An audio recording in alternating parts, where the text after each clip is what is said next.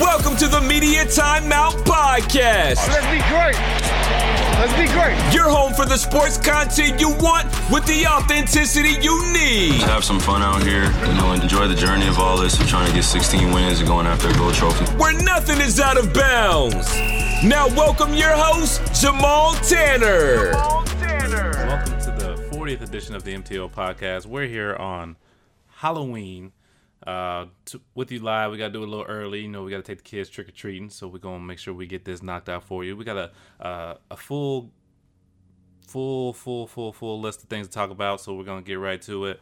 We're going to talk about some front office things that I know Nick has been chomping at the bit to talk about, so we're going to let him do that off rip. We got some baseball, NFL, college football, NBA. We got all the stuff we're going to talk about. So the first thing I want to do, like I said, I know Nick is chomping at the bit, so I'm going to let him go ahead and go on his rant about what's going on in some of these front offices. And you know what? Without further ado, go ahead and tell me how you're feeling about all that. You know, this got me thinking because, you know, we're eventually going to talk about the World Series. And, you know, a lot of people like to jump on the Astros for, you know, their cheating scandal and their stuff they had going on with them in baseball. But, a lot of people don't like to throw dirt and like to talk about the teams that actually do bad things as their teams, you know, do, or front offices do, or cover up.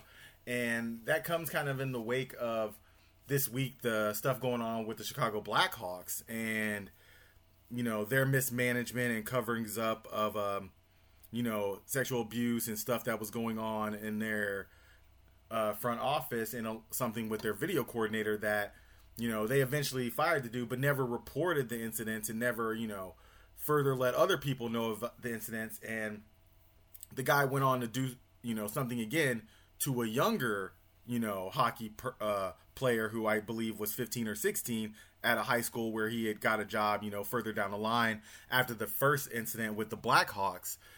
And just thinking about that, you know, it kind of gets me mad because a lot of people want to jump on, you know, I'm not being a homer, jump on my team, the Astros, for something that has to do with just playing baseball in a sport and want to throw baseballs at them and want to yell cheater at them, but don't want to say anything about teams and people who cover up things and do things that are way worse. Like, this is way worse. Like, how would you like it if your child, you know, got sexually abused, and it could have been stopped if the person who did it would have been stopped a long time ago by a franchise who cared more about winning than it did about stopping a sexual predator that they employed. And it doesn't make sense to me that y'all want to talk about a lot of other things, but y'all don't want to talk about the real stuff going on and the real things that actually affect people. Baseball and getting signs and signal stealing doesn't affect people's real lives. This does. This dude who came out and finally talked about it, the former Chicago Blackhawks player, and I saw the interview, he was deeply hurt. He felt bad. It hurt me to hear him say that he kind of felt responsible for not doing more for the next person who got hurt by this. And that really hurt me because he shouldn't have to feel that way. He shouldn't have to feel that he did something wrong and that he first place did something wrong and further did something wrong that it happened to somebody else. No. This is a Blackhawks thing. This is on the GM. This is on the coach, who eventually both have gotten fired from their next jobs for never speaking up and never taking responsibility for this. You as a person have to be bigger. It can't always be about winning. You can still win without this video coordinator, I'm sure. Get rid of the dude, report him. Like, how would you feel if this was happening to your child? As, you know, everybody I feel like always says, but I feel like they don't ever think about that. You know, I'm sure this GM has kids. I'm sure the coach has kids. But did that never run through your mind when you knew that this might be going on, that you knew that these things might be happening and you're hearing these rumblings?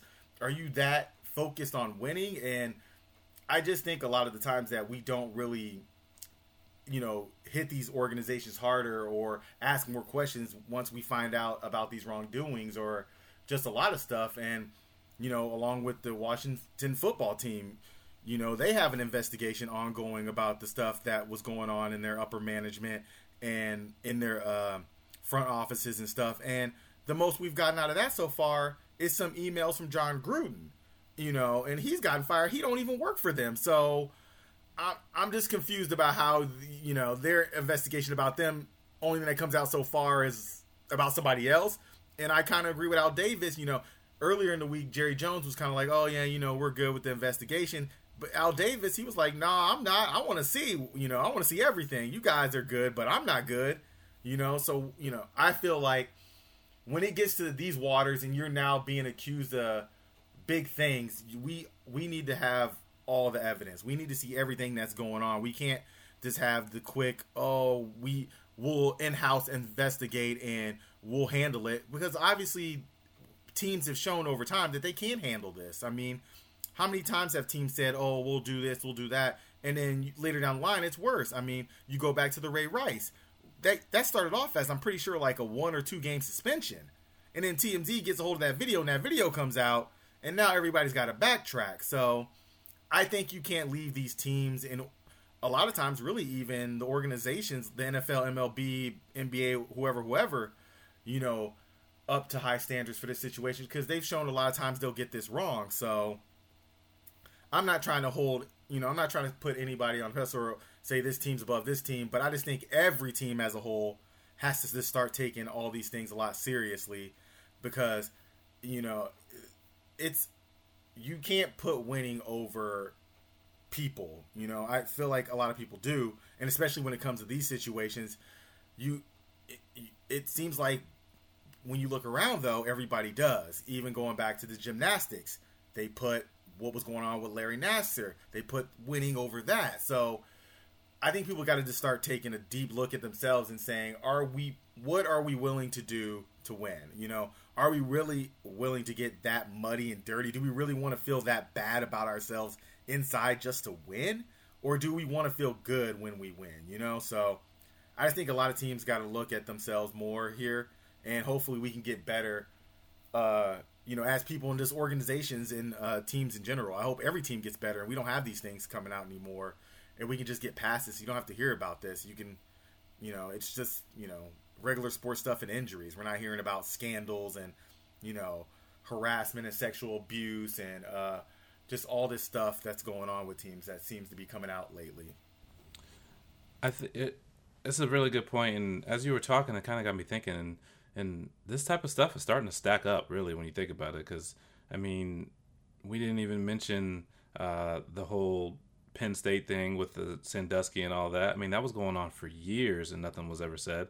And even that, they got sanctioned, and then once everybody turned their head, those sanctions even got lifted. Like, we didn't even hold them accountable for what we said we were going to hold them accountable for.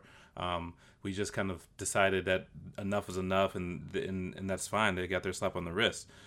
You look at, there's so many different scandals that are starting to come out, and each of them we act upset in the moment, and then once the 15 minutes is up, we kind of turn our heads and kind of shrug our shoulders.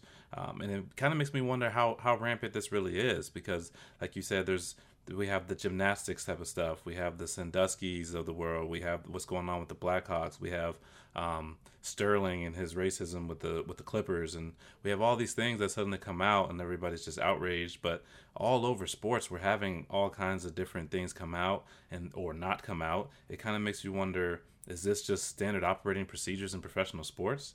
I mean, we talk about corporations as a whole often about all the terrible things that they do, but for some reason I feel like sports teams have kind of been ignored in that, as if they run any other kind of way. I mean, it's still ultimately just like a corporation, and that includes college sports. I mean, hell, we talk about student athletes, and North Carolina was literally giving out fake degrees in order to be good at sports, and we kind of slapped that on the wrist. So there's just so much of this corruption that's going on within sports, and we love to talk about individual players and the things that they go wrong. Like, we talk about Ray Rice as an individual, and he earned that, don't get me wrong, but we didn't talk about the cover-up. We didn't talk about the fact that we're kind of aiding and abetting this type of thing, and that's become the culture of sports as a whole, is as long as we're winning, we're going to cover it up, and the whole system is that way.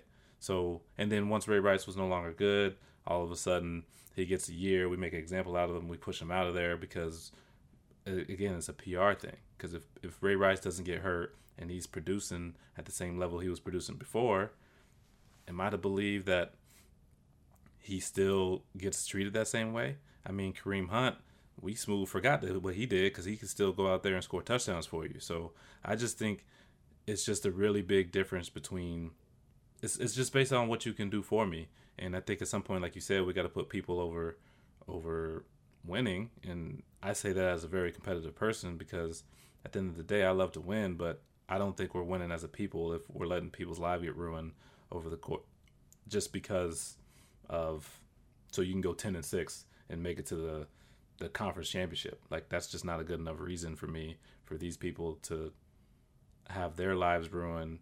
And hell, it can affect generations. It's not just like it stops with this person. Like, trauma gets passed on. So I just think this is a much bigger deal than what people are making it out to be.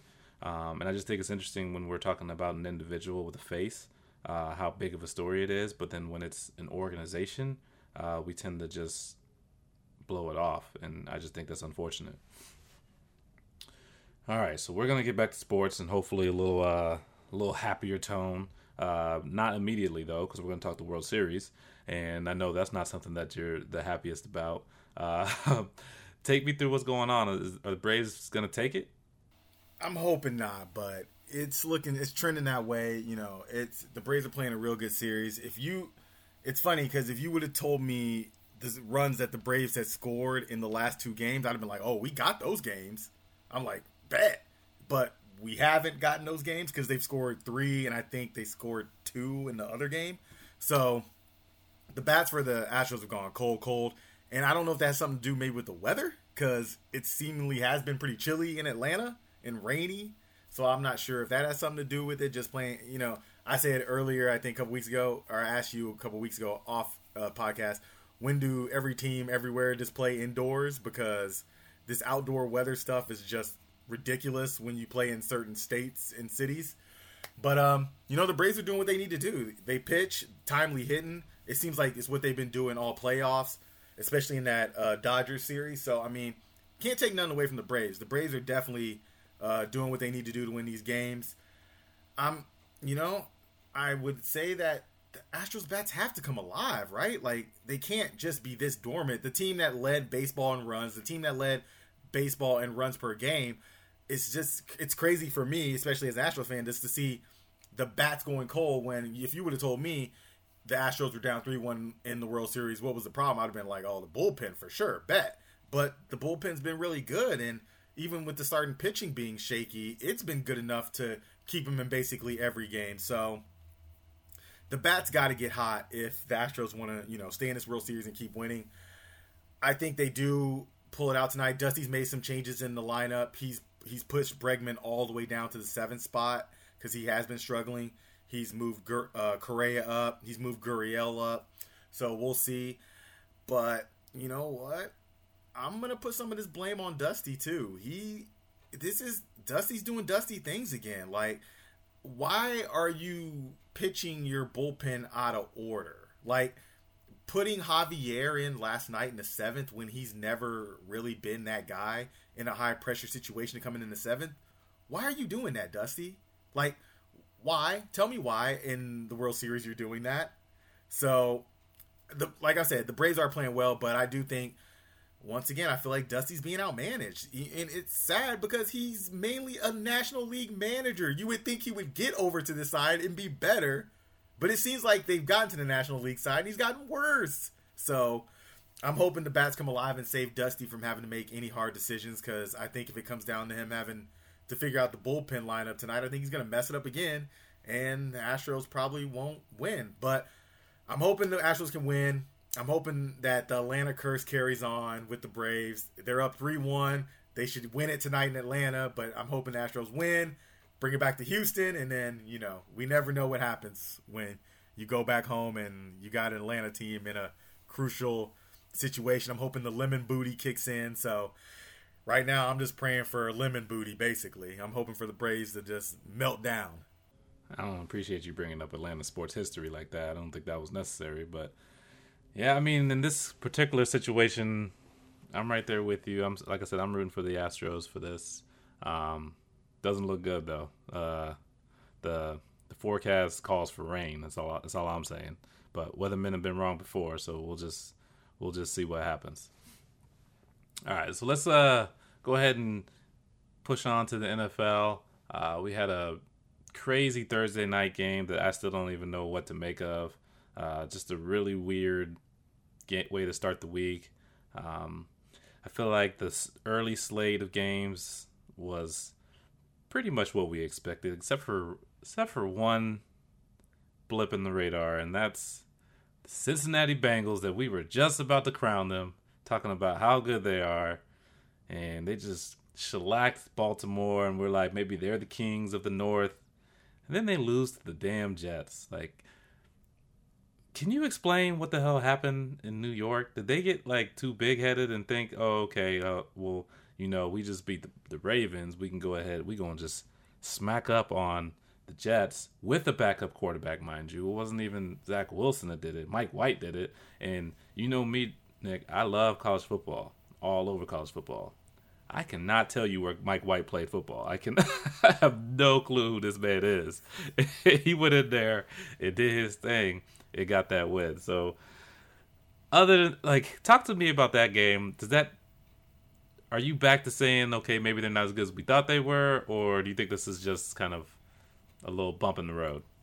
I mean, I think it's mainly a bump in the road. I think they're one of those teams where, you know, the core of that team is still really young. So I think they're going to have games like this. You know, you play a team like the Ravens the week before, a big win, and then the next week you play the Jets, and you're like, oh, easy dub, backup QB, and you don't win. And I think that's just a typical NFL loss, you know. In New York, who knows how many of them went out the night before, had a little fun, was like, oh, we got the Jets, no big problem here. You know, I you know, those things come into play. So I feel like it's one of those L's. I feel like it was definitely a party L. I don't feel like it was a New York Jets L. So I'm just gonna say it's a blimp. I think they're gonna get back on it. This is one of those losses where the coach can ride you good this week because he can be like, hey, you saw who you lost to. You can't say nothing to me this week. So I feel like it's definitely one of those losses that coaches like because the players can't say nothing to them this week. So I think they'll be back. It's one of those a party loss. I like a Miami loss. Teams go down to Miami, you know, probably should win that game, have a little too much fun. It's one of those losses. There's a couple of those cities that's going to get you. So I think the city got them. Yeah, I swear coaches deep down love losses like this. They coming in there Monday talking all kinds of shit. Oh, y'all thought y'all was good, huh? You was reading about yourself, weren't you, huh? Oh, yeah. You gonna read about yourself this week, too? Like, oh, you know they love that shit, bro. Like, I swear they be rooting for their teams to lose for stuff like this. Because, I mean, what can you say at this point in time? Like, I mean, at that point, like, you just got to take your L and take it on the chin and keep it moving. Because that's a tough one, man. Like, they were leading the AFC, I believe. Like, I think they were the number one team in the conference, I think, until that game. So, at that point, you get humbled a little bit, and then I guess you go back to the drawing board and you get back to your work, and then, you know, I guess you just bounce back. Like you said about those cities, I mean, it looked like Buffalo was about to run into one of those Miami losses until they kind of woke up in the second half, because first half, I think they were still a little hungover from that night. They must I mean, especially Halloween weekend, you know, they saw some fits that they ain't seen in a long time down in Miami on Halloween weekend. So, it took them to the second half before they got back. They were actually at home. So they were at home? They were actually at home. So I'm going to guess they probably just partied hard the night before. Yeah, I'm just going to guess they just partied hard. Like, you know what I mean. Saturday night, they were at home, so they were like, oh, yeah. Okay. Well, I guess my theory's out the window. I think because the game was close, I just assumed it was in Miami. That had to be the only reason why that game was close. But, yeah, so never mind. I guess that we'll throw that out there. But anyway, that game was closer than what it should have been. I think they had a touchdown at the end to make it look a little more separation. The Rams keep rolling. I think nobody made any money on that game. Let's just put it that way. We all know what was going to happen there. My guy Brevin Jordan did score a touchdown. I've been trying to tell y'all about Brevin Jordan. I think he's about to have a breakout party in Houston. Nobody's going to be paying attention, but you'll thank me later. Next year on your fantasy teams, make sure that you keep Brevin Jordan on your radar. Just throw a little nugget out there for the people listening. Other than that, I mean, I didn't really think anything was that interesting. Oh, I do have one more thing I want to talk about.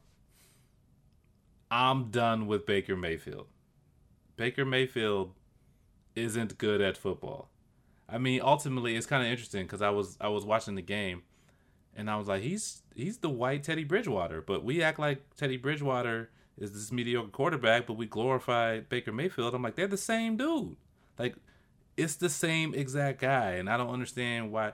Because when everybody got their bag, we're like, oh, is Baker next to get their bag? And I'm like, no, he ain't the same dude. Like, you don't get that kind of pay. Like, you don't just line up and be like, okay, I want this Josh Allen money because he got it. I'm like, bro, you ain't Josh Allen. Like, what makes you think that you gonna get this same check?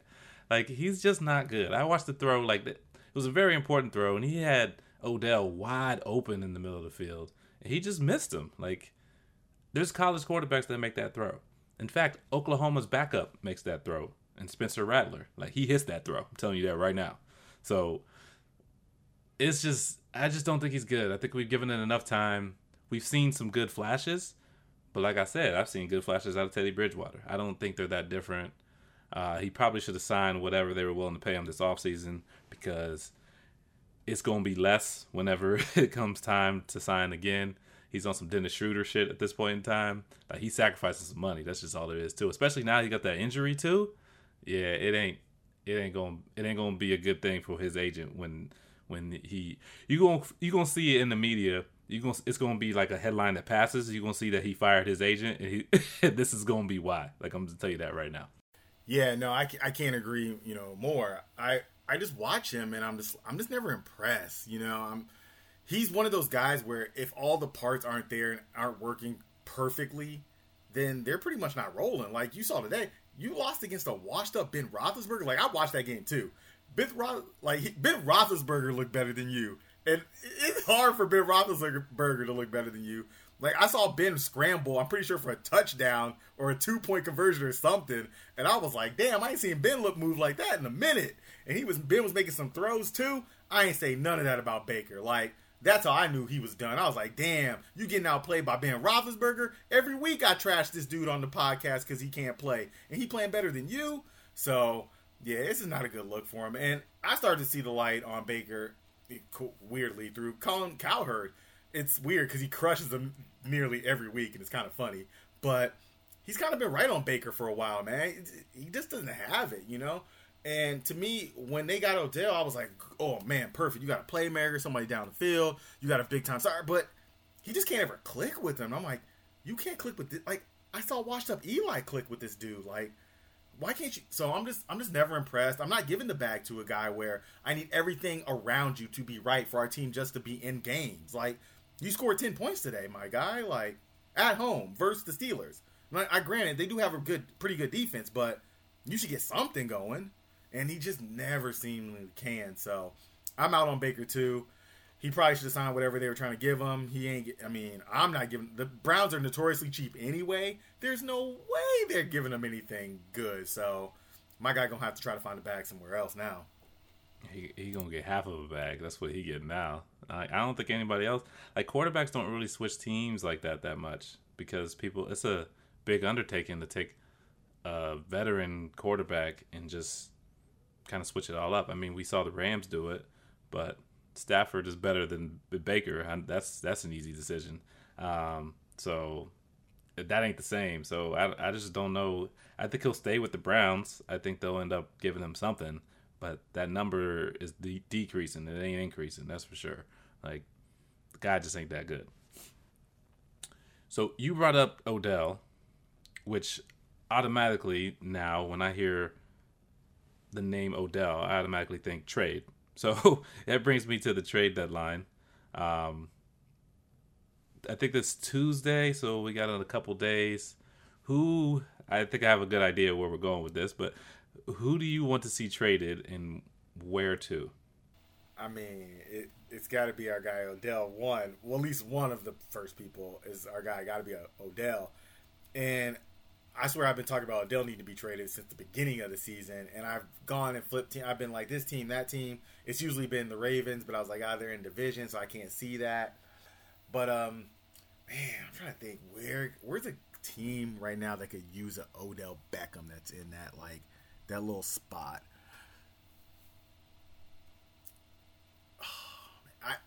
My team has always been the Ravens with them because I've always thought that the Ravens needed help. And it's in the division, but I'm just, you know what? Tennessee. Titans. If the Titans, I think, could get Odell, because I'm not quite sure if Julio's going to be healthy, because he's always kind of hurt, and I mean, I guess Odell kind of is too. But I think that team could be that's a dangerous team if you get another Odell in there on the other side of A.J. Brown, and with Henry who can run, and Tannehill like to throw it deep. Like, Tannehill will throw it to you. That's one thing about Tannehill. Like, he going to get the ball there. Like, I feel like Baker don't get the ball there. Tannehill going to get the ball there. So, if Odell could sneak on a Tennessee or maybe a Saints roster, I'd really like that. Like, if Jameis had another person he could throw the ball up to, Jameis another guy who will throw it to you. He need a YOLO guy. That's what Odell needs. He need a YOLO guy. And I like Tannehill. I like Jameis. Those are two YOLO guys. So I like those two teams. If they could maybe work out a trade by Tuesday, I feel like the Saints are always strapped salary cap wise. So I don't know how they maybe can make that work. But I feel like Tennessee can figure something out. I feel like they're a team that really doesn't care about draft picks. So maybe they make a move if they don't know how healthy Julio's going to be for the rest of the season. So I like one of those too. I like New Orleans for Odell. I mean, he's an LSU guy. Get him back in the state. I think he would do well there. My other one that I would say is Green Bay. I mean, you're basically playing for 1 year anyway at this point in time, because Aaron Rodgers is gone after this year. So what's the point of having a 6th round or a 5th round pick? Like, there's no point in that anyway. But you take Devontae Adams and you go Odell on the other side. He's getting one-on-one coverage because Devontae Adams is lethal. That's a problem. I mean, I think that's a team that could win the NFC. Honestly, if you get them Odell, you can kind of shut Aaron Rodgers up a little bit because he's been talking about not making the right personnel decisions, and then you can be like, hey, so this is the right personnel decision. We got you another guy, so if you don't work out, then that's on you at this point in time because we got you your guy, really. Because I mean, Odell on one side, Devontae Adams on the other. I know Odell ain't what he used to be, but he's still an upgrade over anything else they got. I mean, they're running out 45-year-old Randall Cobb run all these 3-yard routes.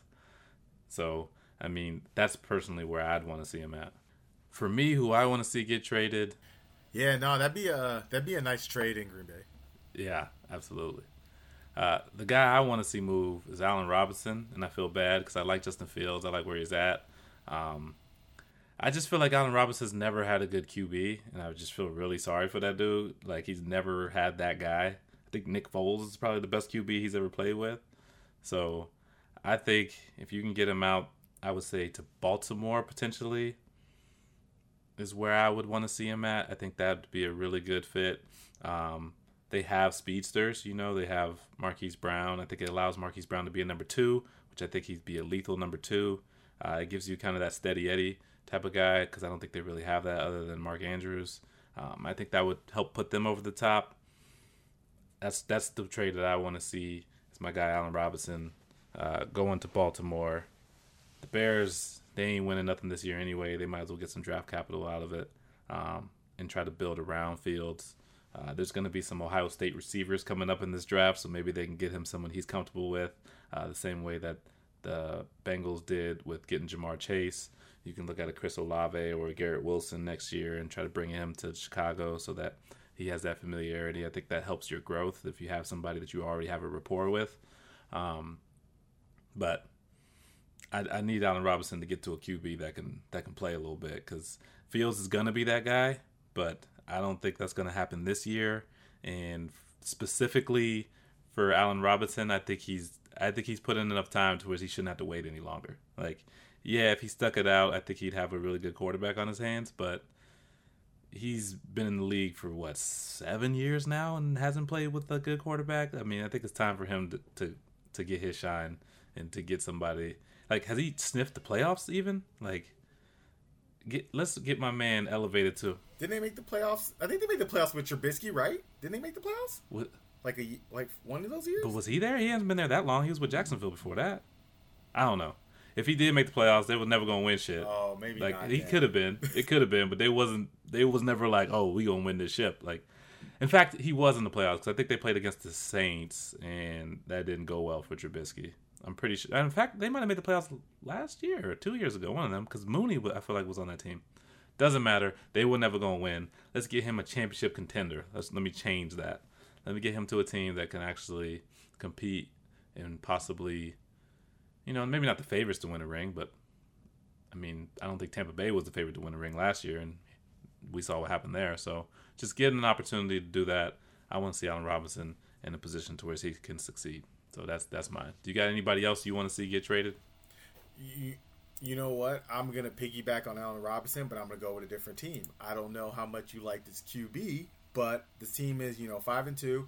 They're making, they're in the playoff conversation, and I think they need another guy to take pressure off of their number one guy, and that would be the Oakland Raiders.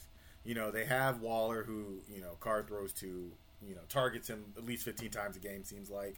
And anytime I watch the Raiders play, I swear that every time Carr drops back, he's throwing it to Waller. Like, I just where's Waller? He's throwing it to Waller. So if they could get somebody like Allen Robinson who could take the pressure off of Waller and maybe get some of even those other guys open who like a Ruggs deep, and they could maybe get a little bit more, creativity to their offensive play calling, I think that'd be another team that can maybe take it to the next level. I'm not, sure how much you love Carr and whatnot, but, he tends to have those games where he can ball out, and then he tends to have those games where you shake your head. But, the guy can't throw the ball deep, can sling it. So I would like to see the Oakland Raiders try to make a move for a guy who could help them, like Allen Robinson's skill set. So that's the team I would love to see him go to. Yeah, I think that makes a lot of sense.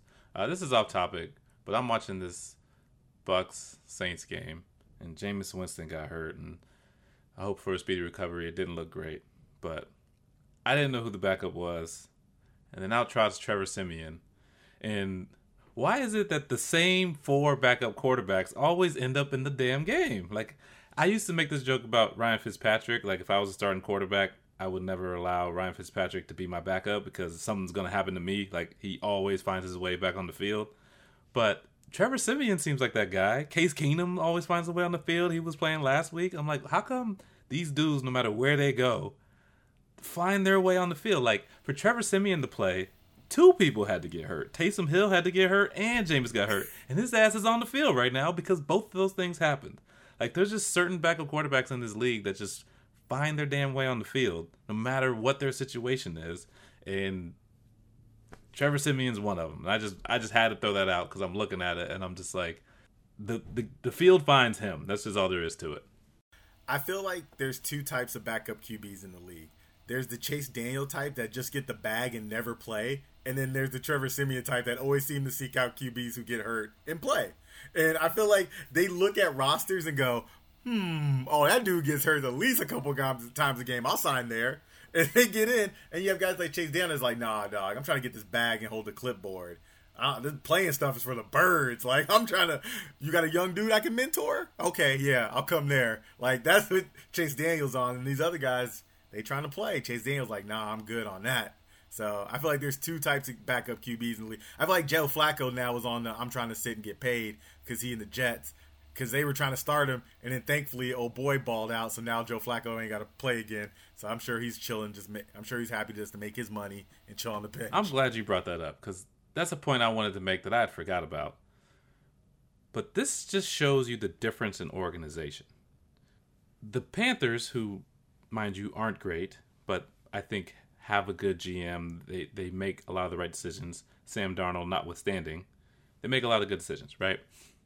They use a 6th-round pick and get Stephon Gilmore, right?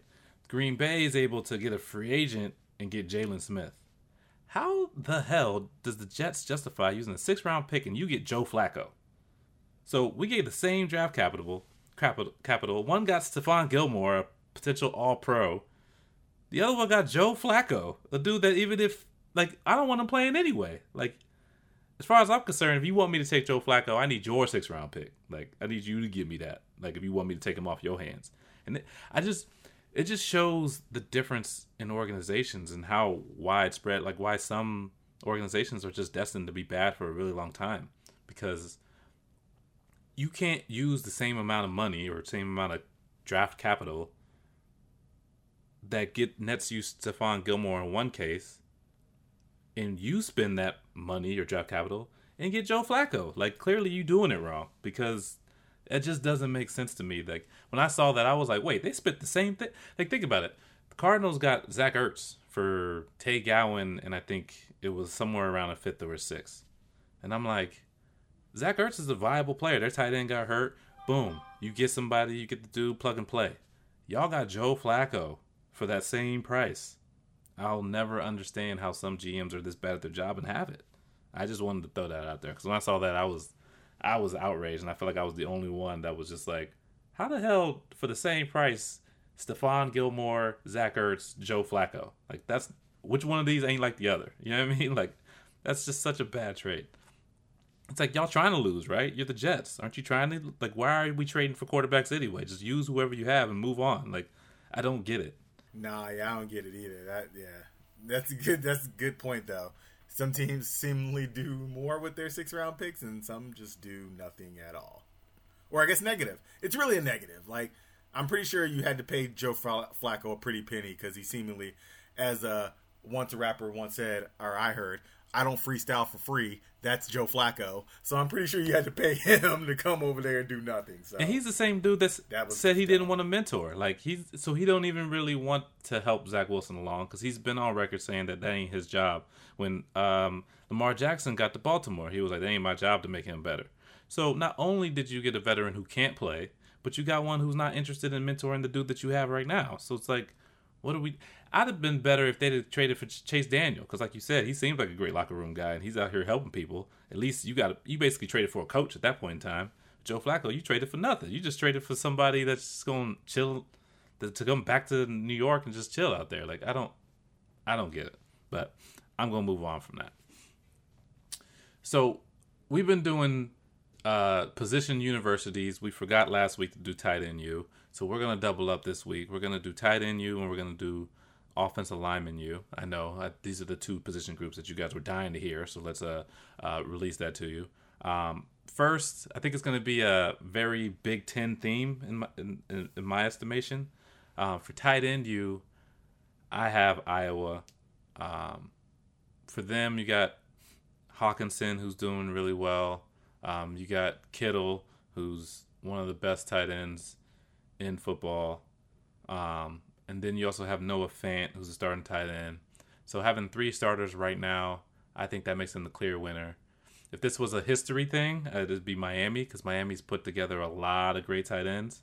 But if we're talking about right now, I think it's clearly Iowa. Do you have any arguments with that? No, my only argument was going to, basically thinking about Miami just because of the history standpoint, like you said, but that's a long time ago. And, you just throw out the guys you throw out recently that are NFL doing it. Yeah, man, that's got to be tight end. Those guys are really good. And obviously, either something in the area or they got a great tight ends coach. I don't know what they got going on down there, but, I can't argue with that. Okay, so let's go on to offensive line. I feel like pretty much 90% of people are going to say Wisconsin. I am in that 90%. But as I was thinking about this, I think there's another school that probably deserves a little love, and that's Notre Dame. Like, they have a lot of good linemen as well. I believe, I don't want to get this wrong. I feel like Zach Martin went to Notre Dame. Oh, I'm about to look this up on there. I feel like he went to Notre Dame. I feel like Quentin Nelson went to Notre Dame. Those are 2 really good linemen that are going to make a bag. And I'm pretty sure they're both, Zach Martin is confirmed. Let's go Quentin Nelson. Pretty sure he also went to Notre Dame. I didn't type in Quentin Jackson. That's a dude that I haven't heard about in a while, but that's who popped up on my Google search. Quentin Nelson. So they also have Liam Echtenberg, who just got signed. He's a starting left tackle. I feel like there's an argument to be made that Notre Dame should be OLU right now. But I'm still going to give it to Wisconsin because they have some good linemen, and they've always had good linemen. So I'm going to give them the longevity and go Wisconsin. But I just wanted to throw out there that I feel like Notre Dame could really make that argument that they belong. They deserve that title. So if someone out there wants to holler from the rooftops that it's Notre Dame, I won't argue with you. But I'm going to give my crown to Wisconsin. It's funny, as you were talking about Notre Dame as an honorable mention, we could really throw them in honorable mention as tight end U, too. They've kind of thrown in some dudes in the league, as of Recently, they got a Rudolph, Eifert's in the league.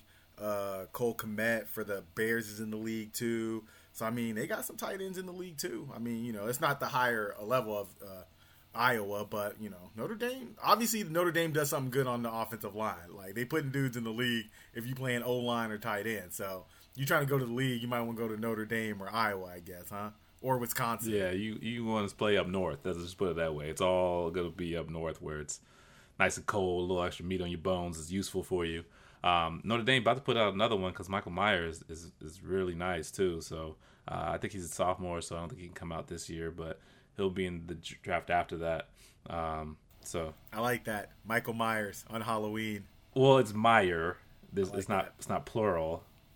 But yeah, it's close enough. There's no There's S? no S. There is no S. Boo. It's spelled. It looks like Mayer too. I'm pretty sure it's Mayer, but it's pronounced Meyer, or I'm just butchering it, and there's no one here to correct me, whichever one. But yeah, point being is he'll be added on this list as well. Yeah, there's a lot. I think you make a good point. They could be on mentioned there, but without belaboring the point, I'm gonna say Iowa for tight end U and Wisconsin by a nose in OLU. All right, so we're talking about position universities. Let's go talk about college football. Universities who play football. It makes sense. Natural progression. I believe the first college football playoff rankings are coming out soon this week. So I want you to make your prediction on who you think is going to be represented as the top 4 on that list. Okay. Well, it's got to be number one. It's got to be the team that I thought was going to take over the SEC this year, and I haven't been wrong yet. And that would be the Georgia Bulldogs.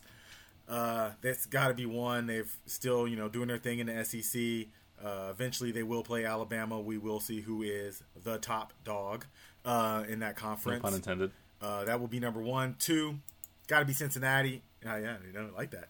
Got to be Cincinnati. Playing well. Got a good QB. Scores points. I'm not going to lie. I haven't seen him much. I've seen him a couple times. I want to see more, but you can't take the wins away from him. So I got Cincinnati at 2. I'm going to go Oklahoma 3. I think people would probably have Alabama maybe above Oklahoma right now, but Oklahoma's undefeated, and they've looked good since they've gone to the QB change. The QB change has done a lot different thinking for me about Oklahoma. That's a different dynamic than Rattler earlier in the year that a lot of teams haven't seen yet, and that a lot of teams I don't think see during the year. Williams is for real. I've seen him up close and personal watching the Texas game. The dude's legit, running wise. He's got a cannon for an arm. He can make basically any throw. And with that offense that they run, they're going to be very dangerous. Now, the question with Oklahoma is always going to be the defense. Can they hold up against teams like an SEC, stuff like that? But scoring wise, they're going to be able to put up points. So I'm going to have Oklahoma at 3. And I'm going to have Alabama at 4 for right now. Right now, though. I don't think at the end, if Ohio State wins his conference and has the one loss, I don't think Alabama's going to be in. I think there will be 4 conference winners, or at least 4 conference winners / undefeated teams, with Ohio State obviously being the one loss team. But if they win out and beat Michigan State, the teams that they have to beat that will be in front of them are equal in the Big Ten. I do think they get in over Alabama, especially if Alabama doesn't beat Georgia. They'll by then will have 2 losses. So I think that will be the 4 this week, but I do think in the end, Ohio State will be the 4th team. I appreciate the analysis. I mean, I only asked you what's going to happen on this one, but I mean, I like that you're always looking for the future. I appreciate that. And I don't know if I agree with you or not. I haven't decided yet. We'll talk about that later. I do agree with your top 4. I probably would change the order. I'd probably put Bama 3 specifically because of that Kansas game. I can't shake that off of my brain because that was awful. But I still think Oklahoma belongs in the top 4. So for the record, I would probably go Georgia, Cincinnati, Alabama, Oklahoma as my top 4. I agree, Ohio State. I'm back on the Ohio State bandwagon. I got them at 5 at the moment. We'll see if they can move up. I'm sure there's some more drama to be had because that's what happens in college football. But as of right now, I got them on the outside looking in. Team you mentioned briefly is Michigan State Spartans, who just got done beating Michigan thanks to Kenneth Walker in an outstanding performance. I think he had 5 touchdowns total. Are they for real? Like, do you think that they're a college football playoff type of team? No. It's always hard for me to believe in Michigan State, man. Like, it's so hard for me to believe in a Big Ten team not named Ohio State because I feel like it always looks like fool's gold. Like, it looks good until it doesn't. And then Michigan State will play somebody and they'll put up a stinker and you'll be like, why did I ever believe in this team? And I just believe that in Michigan State. I feel like they got one great player and a bunch of low spades. That's all they got. So I'm just not convinced. And I see 2 L's coming. Like back to back. Going back to back, huh? Like Tango and Cash. So they got to play Ohio State. I don't see them winning that game. I do think they get to avoid Wisconsin because I think there's no chance that they would be able to beat Wisconsin because nobody runs on Wisconsin, and I don't think they can throw that great. But I don't think they have to play them. So the answer to the question is no. I don't think that they're for real. I just think this is more, for me, an indictment on Michigan than it is something to where I think Michigan State is that great. Like, when I really think about it, their defense got gashed. Like, their quarterback didn't look great. It was just the Kenneth Walker show. And can you expect or rely on that week in, week out? Like, my man had to score 5 touchdowns for you guys to be in the game, to win the game, really. Like, you need 5 from your running back every week? Like, you can't expect that. So, I'm not sold. That's all I'm saying. So, if you want to crown him, then crown him. But I won't be doing that because as much as I love Kenneth Walker, and that's a first-round pick. Not even 5... Not even like 5 throwing touchdowns. You need 5 rushing touchdowns a game for my man to win? Like, that's asking a lot. And then, like, some of those rushing touchdowns, though, they were like special plays. It wasn't like it was just blocked up and he just had to like a you drive a truck through it kind of thing. It was like, oh, he had to like switch directions and like stiff arm a dude and spin off. I'm like, bro, like, you can't just expect that every time. Like, sometimes his ass is gonna hit the ground. Like, and now you got to run another play. So, I mean, as much as it was a special performance, and I think the probably better question is Kenneth Walker for real Heisman candidate? And the answer to that is an emphatic yes. Like, this was his Heisman moment. The question's going to be are they going to have a good enough record at the end of the season for him to really be considered? Maybe, because I could see them having 1 or 2 losses. I think that's good enough to be considered for sure. So that's probably the question I should have asked. It's not the question I did ask. So no to the question I should have asked. I mean, to the question I did ask, and yes to the question I should have asked. As you were saying that and talking about him for Heisman, this might be one of those years where you could just vote the best player. Like, who is the best player? Like, don't even really look at records, quite honestly, because I think everybody at the end is, like, to me, Georgia, nobody from Georgia is going to win it. So then, like, you keep going down the list, like, Bright, we keep talking about the kid from Alabama. He's probably not going to win it. So let's, like, this year, vote best player. Like, let's get back, because I feel like in the past it's been a combination of best player, best team. Like, sometimes you get like a straight up best player, Lamar Jackson style, but for the most part, it's almost like you have to be on, a good team also. So I feel like this year might be one of the years like whoever balled out the most is just gonna get it. So he could be the one that at the end you're like, you look at them stats and you're like, damn, and he just might just walk away with the Heisman. Yeah, like I said, they always talk about the Heisman moment, and 5 touchdowns against Michigan is a Heisman moment. So we'll see how that pans out a little later. But last thing I want to ask about college football is who gets fired? I'm talking head coaches here. There's a lot of teams that have been disappointing. I'll give you one answer. His name is Justin Fuente. He's the Virginia Tech head coach. It's a dead man walking right there. It's unfortunate.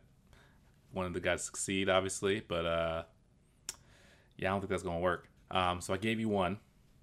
Give me another guy that you think that by the end of the year, he's cleaning out his locker. Or office, I guess. Not locker. Office. Office, locker. Oh, man. That's a good one. If it wasn't year one, I'd say Sark. But, I mean, that still could be pending because he got Kansas coming up. And you take an L to Kansas, that is an automatic firing at the University of Texas. Like, we're not talking, like, you can only lose to Kansas in basketball. Like, it's only acceptable to lose to Kansas at basketball at the University of Texas. But if it ain't that, then they're like, well, you lost to him in what? Football? Yeah, you get fired for that. So, I think Sark's definitely on the hot seat because he's lost a lot of games in a row now. Every second half looks horrible. Of course, I don't think Texas would fire him year one, but he's already shaky there. A lot of people aren't loving it, especially high ups. I've heard from what Orange Bloods has said. We got my guy down in LSU. Oh, go Tigers! I forgot Edo. He's already basically gone, so he would have been he was already gonna be gone. Like I felt like we were talking about him at the beginning of the season. I don't know if you want to count this as getting fired, but I feel like this coach is going to leave, and that's Franklin at Penn State. You know, they got off to a hot start, but they've kind of taken it back, and I feel like he might bolt for that UFC job if he can. Like, I feel like he's one of those people that's like, yeah, I'm trying to get out while I can, and I don't think Penn State would fire him because he's been a pretty good coach for them, and he's brought the program back up to respectability, especially from, like we talked about earlier, Sandusky, and then Bill O'Brien being there for a hot minute. So, but I think he'd be looking to move on and probably out to the West Coast. And with him being a good recruiter, I think that'd be a good look for him. Yeah, I think that's a good point. As far as people who get fired, I think Dan Mullen's up out of there personally. Like, I don't see how, like, Florida doesn't look good, really. I think they're going to get him up out the paint. So that's probably my one, other than, like I said, Justin Fuente. I don't think there's really anybody else yet. I mean, there's a lot of football to be played and a lot of jobs to be lost. So one on my radar is obviously Justin Fuente at VT. Hell, there's probably a lot of coaches out in the ACC because that's a disappointing conference there. Like, I don't think there's a single good team in that conference, is there? Like, yeah, I can't name a one. Could you see Mac Brown maybe getting fired, or? I mean, I think he's generated so much excitement because of how well they've recruited, and I think the bar at UNC football is so low that probably not. Like, he'll probably be fine. He'll probably retire here shortly anyway because it's not like he's getting any younger. I think Dre Bly is kind of who they're trying to groom to be their head coach because of how big of a deal he was at North Carolina. But I think they'll probably just let Mac Brown stay around until they're comfortable with Dre Bly, and then at that point they'll just let him retire and then do it that way. But I think under other circumstances probably, because that's a disappointing team. Like, everybody was talking about them as a top 10 team, and nope, they lost to Virginia Tech. That should be a fireable offense this year.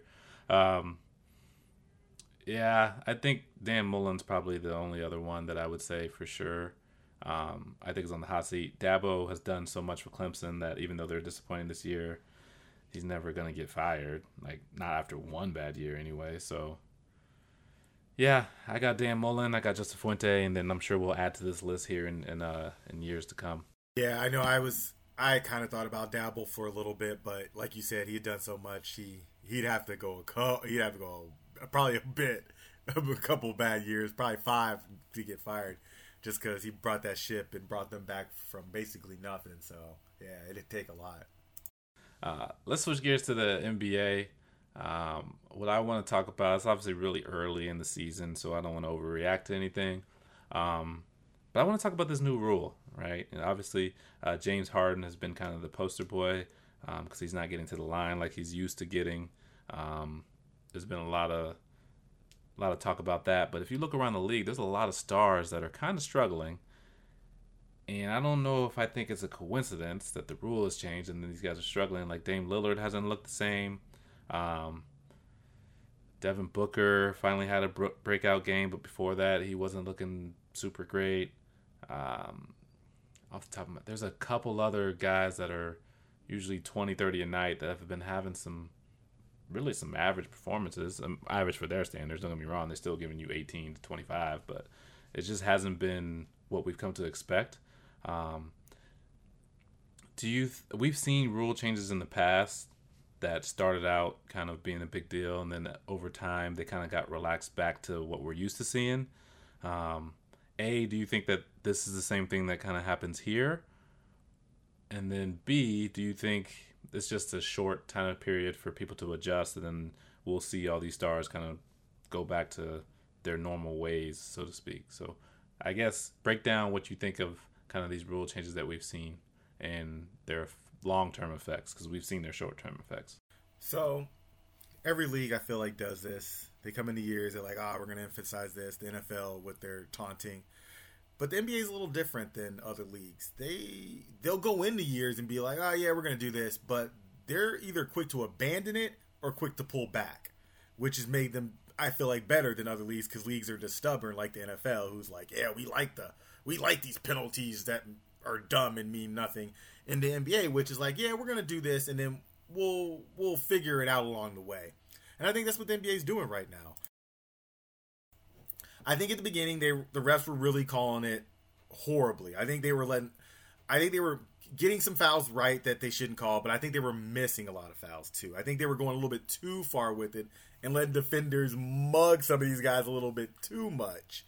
And I think along the way is that these people aren't dumb, man. They watch TV, they listen to people, and I think they start to see more and more people on TV start to ask, like, hey, what's going on here? Like, these guys, we know they're good. They shouldn't be this bad. They're not getting free throws. Or is it going too far? Are we missing too many calls? And then you see the videos on Twitter of James Harden getting mugged by your boy Duarte and them not making the call. So I think you get more evidence of refs missing calls and just letting things that go on the play that are actually fouls.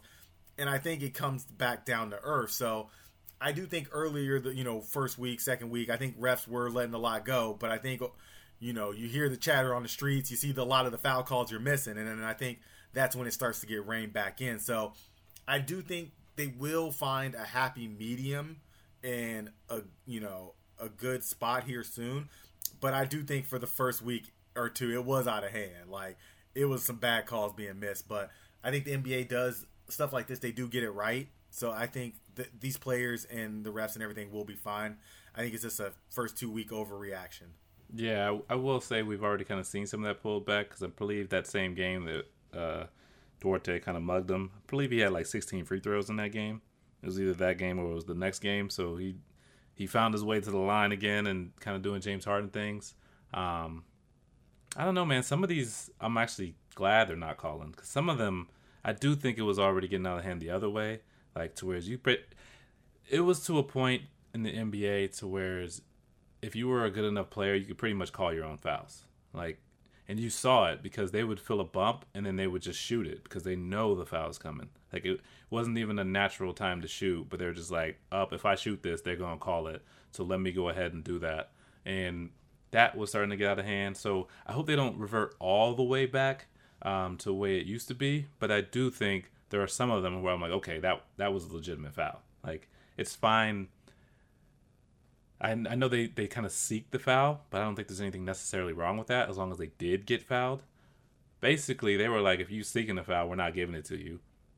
But now they've kind of like, okay, if you seek it and you actually get fouled, that's fine. Because, ultimately, we're talking about seeking fouls and how that's a bad thing. But, drawing a charge is nothing but seeking a foul. It's exactly what it is. You're just standing in front of somebody and then fall when they hit you. It's the same thing, just on the other side. And no one has a problem with the fact that we can draw charges. So if we're going to let people seek offensive fouls, then there should be some room to seek a defensive foul, provided you get fouled. So, like you said, I think the NBA generally gets this type of thing right. So I'm not ultimately worried. But I do think it's interesting how you kind of get used to something as a hooper, right? And then they kind of just take it from you, and then suddenly there's this adjustment period where it's like, okay, like I'm not the one that's going to sit here like James Harden was never good or Dame Lillard's not, like, I'm not that dude, because that's stupid. But I do think it's interesting, like, and we see it sometimes when we go to the Olympics and we're not getting the same calls, or they get called for travels or so on and so forth.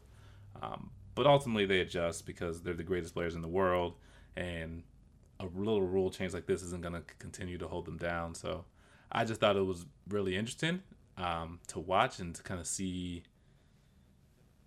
how something this can affect at least early numbers and early productivity from some of these players. So with the NBA, we'll stick to the NBA for a little bit, and then we'll go ahead and bring it home. But if you look at the standings in the NBA, it looks different than what we generally project. Like for instance, I was pretty bullish on Indiana. I think they have 1 win total. I think they're like 1-5, 1-6. That doesn't make me look like the greatest predictor of all time. Charlotte's doing really well. There's another. I think the Wizards have like 1 loss. I think they're like 4 or 5-1 or something like that. So, what's your most surprising team? We'll do 1 good, 1 bad. It's got to be the team you named lastly. That's the Wizards, right? I mean, getting off to the 5-1 start, especially from last year. The team that they were, I guess they got better once they got Russ and kind of made a little push. But it's got to be the Wizards. And looking at I thought about them actually the other day because they got off to the hot start, and I was like, well, how are they this much better? And I looked at the roster, and I was like, you know what? Their roster kind of got a lot better. You take Russ off, which is a name, but he's not really good efficiency shooting, and you replace him with basically, say, Spencer Dinwiddie, and then you add Montrezl Harrell, you add a Kyle Kuzma. I just felt like they added better players, and then you add Kentavious Caldwell-Pope.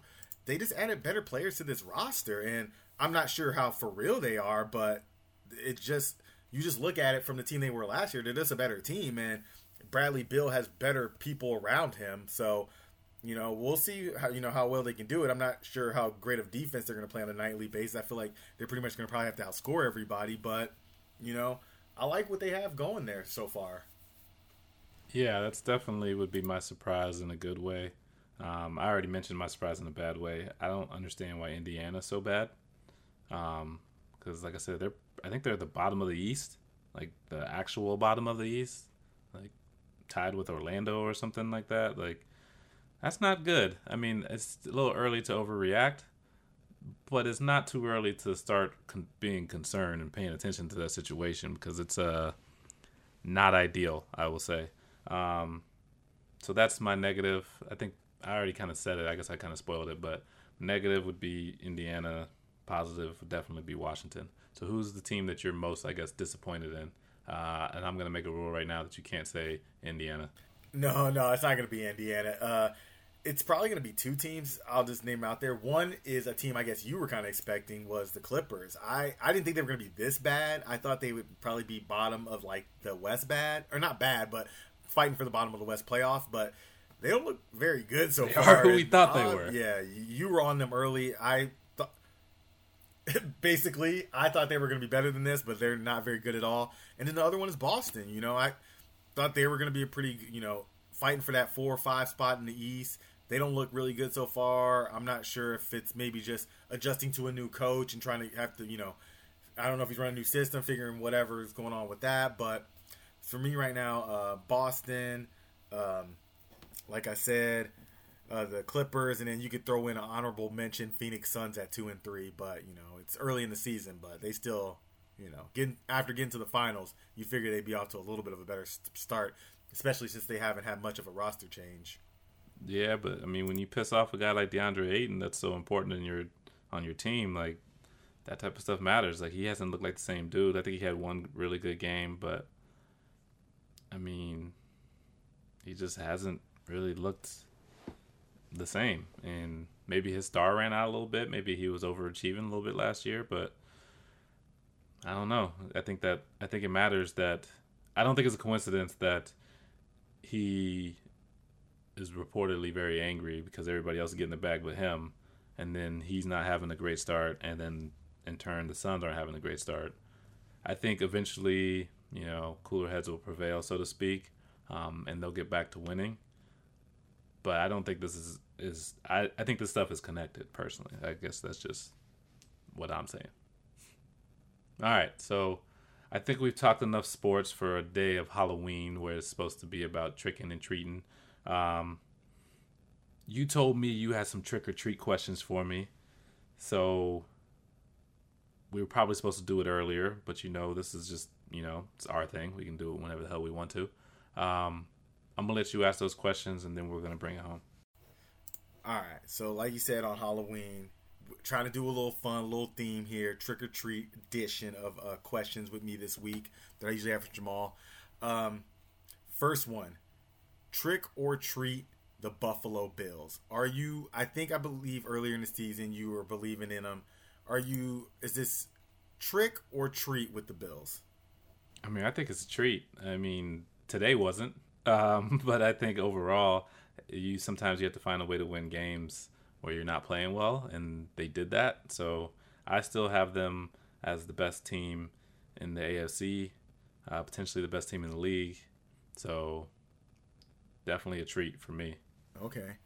Now this team I'm about to ask you about got a crucial W today. Needed it. Real good. On the road. And that's the Steelers at 4-3. Trick or treat? It's a trick, man. Everything looks hard. They're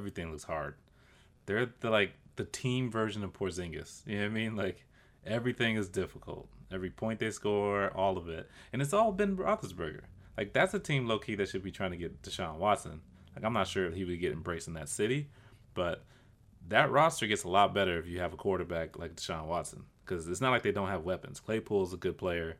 Deontay Johnson's a good player. We've seen what Najee Harris is doing. They're a quarterback away right now, but as it is, everything's difficult because everything looks difficult for Ben. He looks like he's just trying to hold it all together, but he can't move. Like, his arm isn't the same. Like, he's just kind of a shell of himself. And yeah, that's a trick. I guess I'll just I'll just shut up and just answer the question. Trick. All right. Next one. Now, we kind of talked about it earlier, not much. This guy got a big road win on Thursday night down in the desert. That'd be Aaron Rodgers. Trick or treat, Aaron Rodgers will win his second MVP, or third, I guess, maybe MVP, but back-to-back MVP. Trick. Basically, you're asking me Aaron Rodgers versus the field. I'm going to take the field pretty much anytime. Like, there's not a player you can give me towards I wouldn't take the field. So, trick. I think he'll be really good, but MVP versus the field, I'm taking the field. Okay. And my last one. Who is the best team right now in your eyes in the NFL between these two? Rams, Packers. Trick or treat. I don't know how to do that, but pick one. Trick or treat. Who's the trick and who's the treat? Rams. I really like the Rams. Their defense concerns me because they get scored on a lot, specifically for a team that, like I said, has probably at their position group two of the best players in the league. Like, Aaron Donald to me is probably the best player in the league, and then Ramsey's one of, if not the top corner in the league. But I guess you got 9 other players out there, and that isn't always working out. But I got the Rams. I just think they can score on anybody. And before the season, I was like, they need a big receiver. They need to go get one unless Van Jefferson ends up becoming this guy. And guess what? Van Jefferson became that dude. So they don't really, that kind of solved itself. Cooper Kupp, we all kind of overlooked him as one of the best receivers. Like, we did our top 5 list. I don't even think he came up in the conversation. That was clearly a mistake because he's playing like the best receiver in the league right now. Robert Woods is doing his thing. If I had to choose between those two, I'd say the Rams, and I say it pretty confidently. All right, that's the last question you got? Okay, so let's go ahead and bring it home. We'll stay Halloween on this. We're not even going to go with sports at all. We're just going to ask a Halloween question. In your opinion, what's the best costume you've ever worn, put together, whatever? What's your best costume?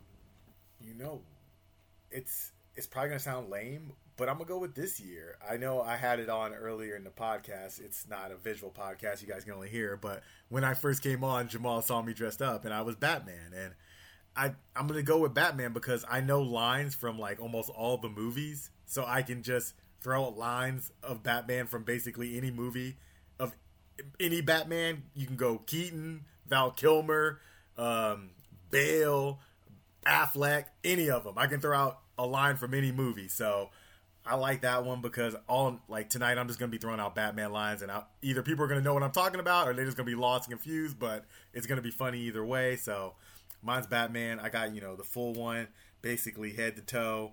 I'm going to find some black shoes around here somewhere so I can look, I got the all black look. So it's going to be Batman for me. That's a pretty good one.